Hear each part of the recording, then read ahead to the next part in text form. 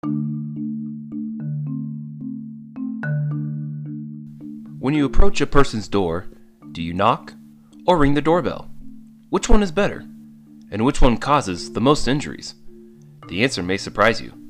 We'll find out on FPR Stories.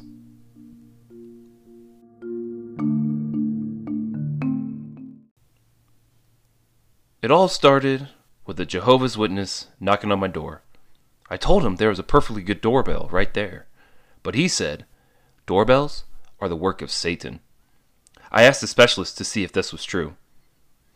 "Yes, of course. Doorbells are the devil." That's Gene Franklin, inventor of the door knocker. His business took a plunge once doorbells came on the market. So Gene, how did you come up with the knocker? I hated using my hand. My knuckles would get blisters from just knocking on the doors, I used to sell scented air fresheners door to door way back in the day. So I decided to add a knocker. And that's why today it looks like a brass bucket hanging on the door. And you want to know how I got the name?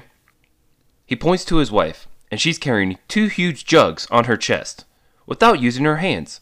Very impressive indeed. But what about doorbells? We'll find out after the break.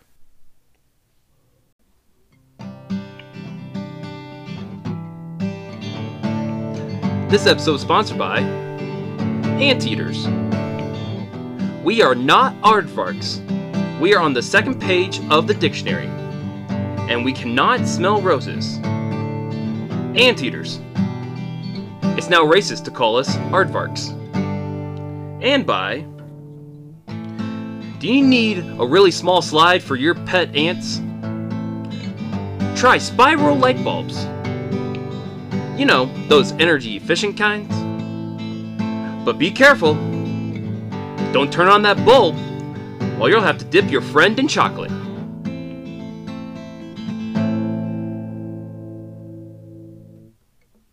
Does your doorbell work?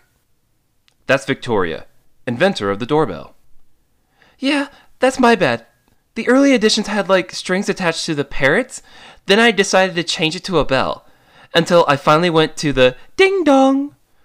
Now, how did that ding dong happen?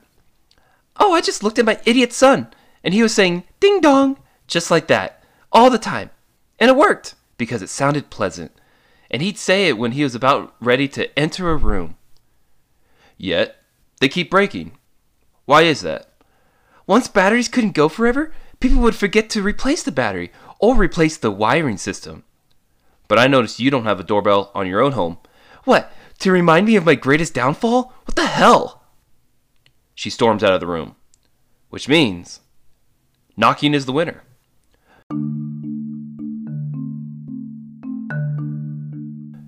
So from now on, knock on people's doors. Please and thank you. But only if they have that brass handle. And if they don't, just text them and let them know that their takeout food is sitting on the porch. Thanks for listening.